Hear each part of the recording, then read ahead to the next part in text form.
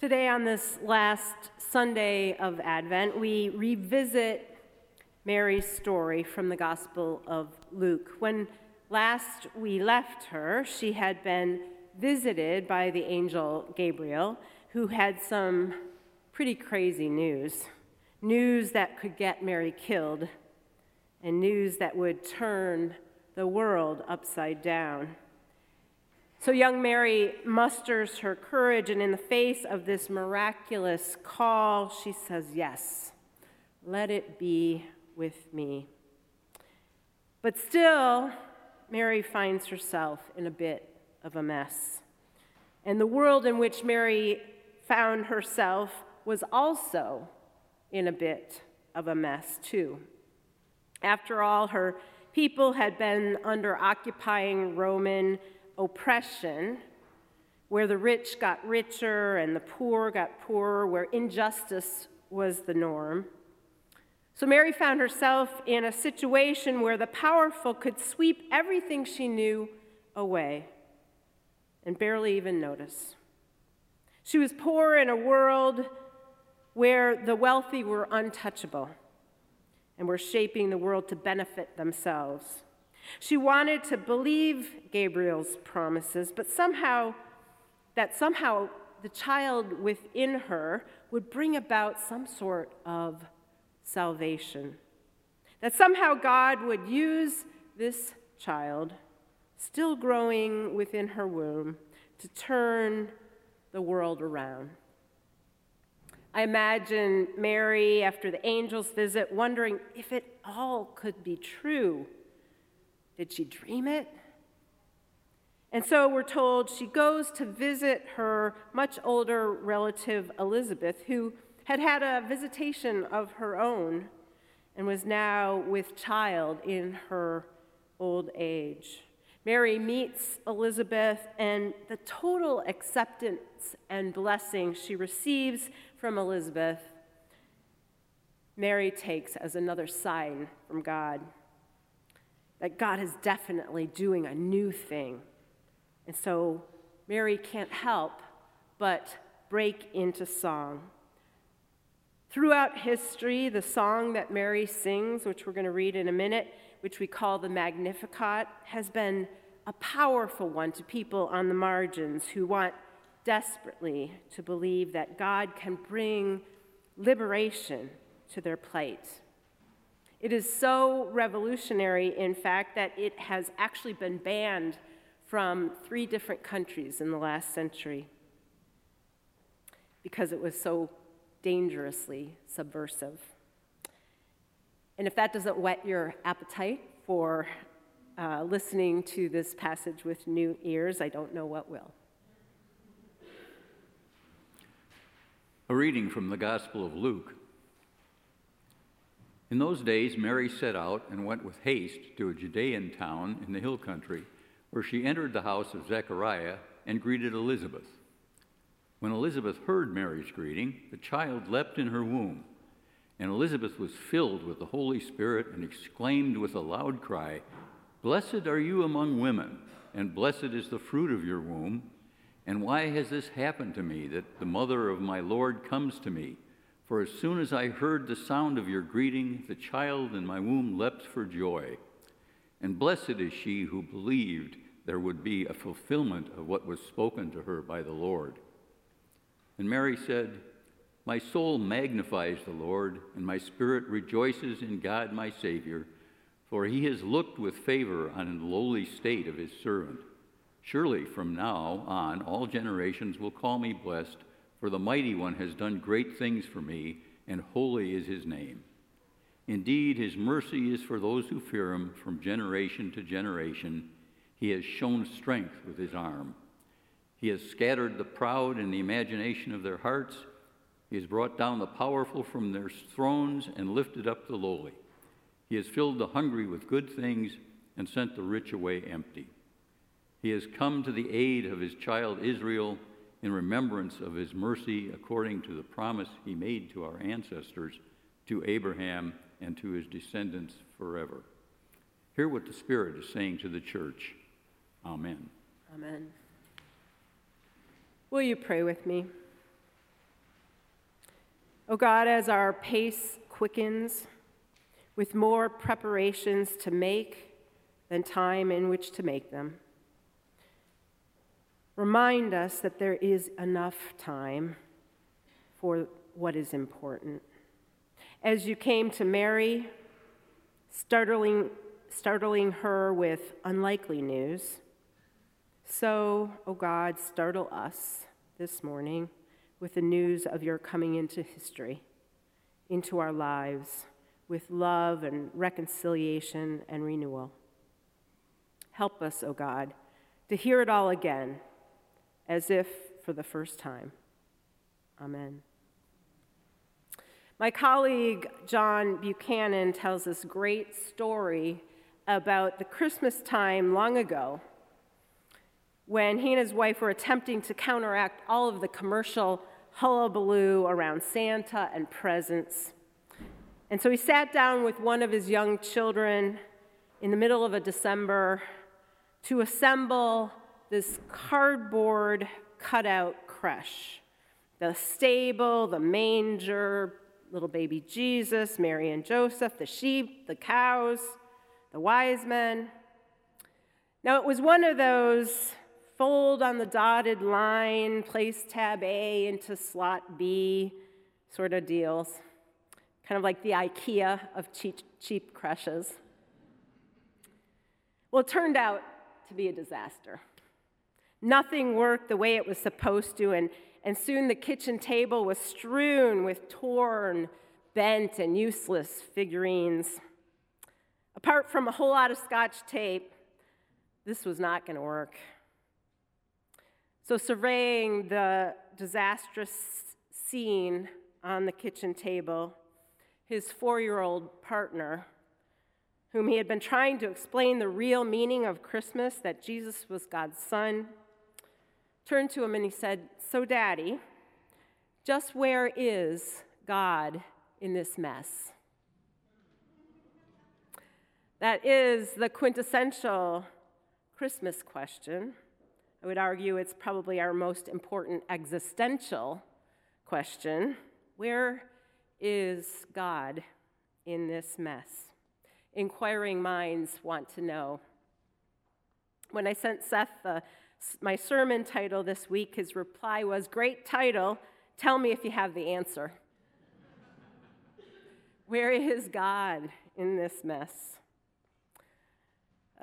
Diana Butler Bass, whose blog I follow, said this week that one of her readers wrote in and said, "I am sick of this Advent waiting.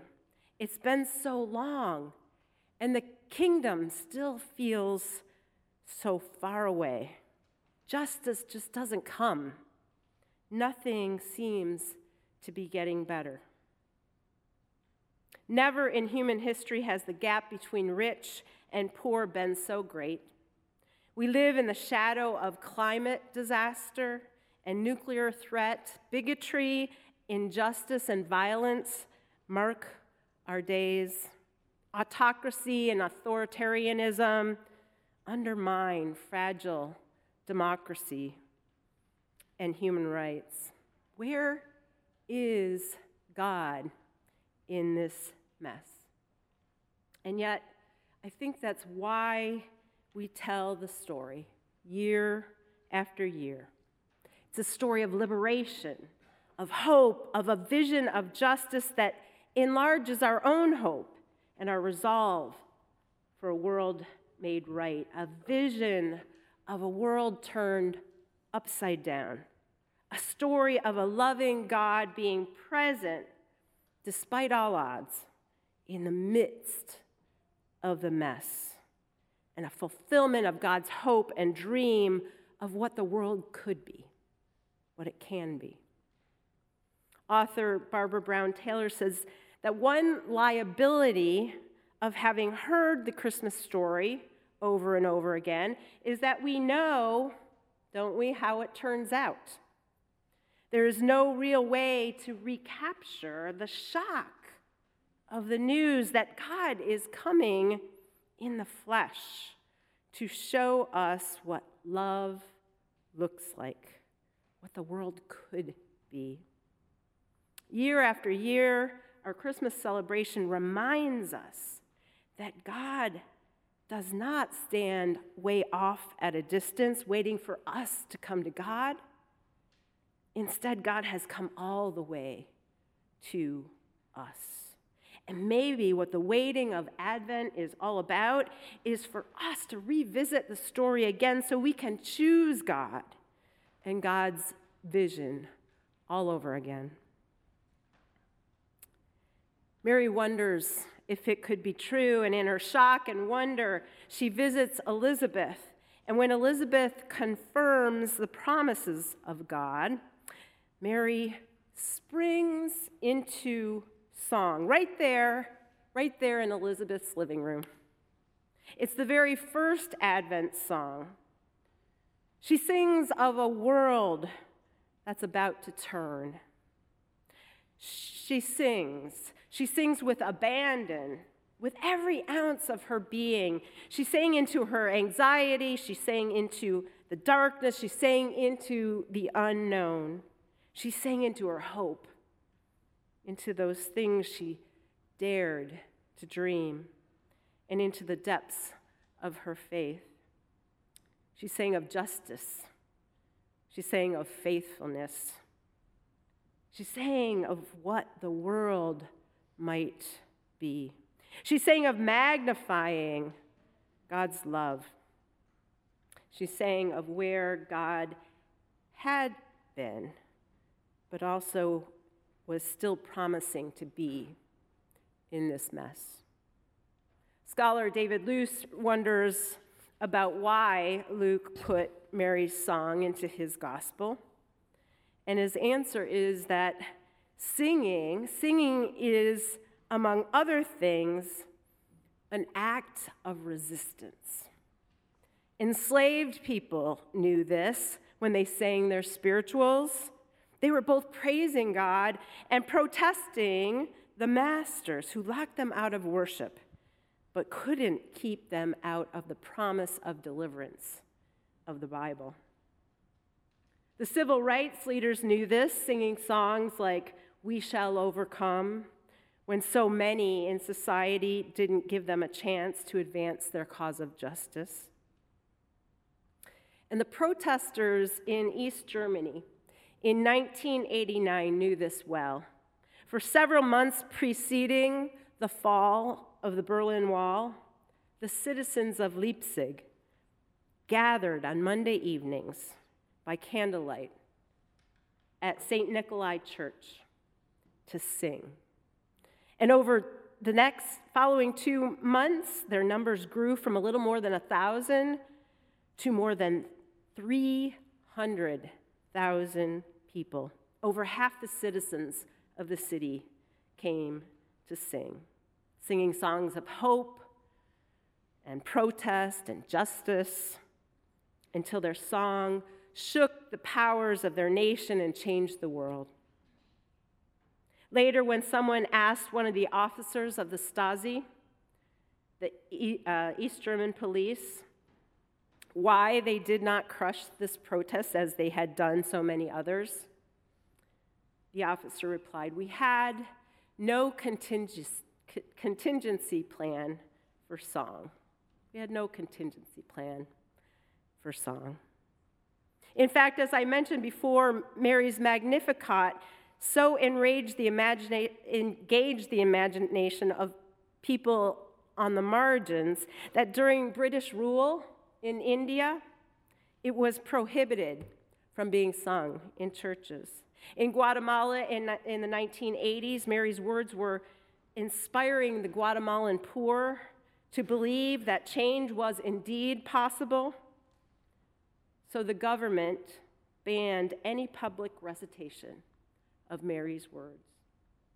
And in Argentina, after the mothers whose children had disappeared during the Dirty War placed the words of Mary's song on posters and hung them up in the Capitol Plaza, the military junta outlawed any public display of it. And yet Mary sings. Amidst the hopelessness of the people of Israel, perpetually under the thumb of Roman rule, God dares place a song of joyous resistance in Mary's heart. And she, like a long list of female prophets in the Hebrew Bible, she dares to sing it. Who knows if she sang it in tune? Who knows if she had the pipes of Ella Fitzgerald, or more like Bob Dylan? We don't. But what we do know is that in the face of the mess in which Mary found herself, she sang of finding God's favor with the lowly, of God turning the world upside down. My soul magnifies the Lord, she sings, for he has looked with favor on his lowly servant. God has mercy on those who fear God in every generation. God has shown the strength of God's arm and has scattered the proud from their conceit. He has cast down the mighty from their thrones and has lifted up the lowly. He's filled the hungry with good things, and the rich God has sent away empty. Notice that she sings these things in the past tense. These are things that God has already done and continues to do. She sings of God's promises to Israel, which are even now being fulfilled. Just like Abraham and Sarah and David and Mary herself, God has promised to use ordinary people to accomplish extraordinary things. The poor, the outcast, the foreigner, the one who didn't make the team, they could all be the one that God is calling to change the world. The lowest matter, the poor matter, those right in the center of a mess matter to God. God sees them, God loves them, God is with them, with us, and brings about the kingdom that we cannot yet fully envision. Where is God in this mess? The claim, of course, is that God is right there in the middle of it, whatever it is. The mess of a long journey when you are 9 months pregnant. The mess of no place to stay for the night. The mess of giving birth in a stable. The mess of a census. The mess of a political situation so fragile that any hint of threat to the powers that be will be seen as a warrant to kill all the babies, just in case, which Luke tells us King Herod did when he heard about the birth in Bethlehem. The claim is that the God of love chose to assume the limitations of human life, to enter human history in, of all things, the birth of a baby who would go on to show us the way to life. We might prefer God off in the sky on a throne as an elegant philosophical abstraction, but a baby? God coming to us in a human birth and human life and human death. There is God in this mess. God with us. Friends, you and I know all too well that while the poor are still poor, and the powerless still seem to get a raw deal, and that the powerful seem quite firmly planted on their thrones. Thank you very much. But Mary's subversive song reminds us of God's promises through the century, promises to ordinary people to carry God into the world. God promises to use us to turn the world around in large ways and small ones. God chooses us to make God's presence known in whatever mess we find ourselves. God is in this mess, this life with you and me, and this beautiful, maddening world. In the middle of this mess that is our life in the world, our joys and sorrows, our hopes and fears, our successes and our defeats, our births and our deaths, we trust deeply that the giver of it all came to us and comes to us and was born into the world in Bethlehem so many years ago. And the world is about to turn. Amen.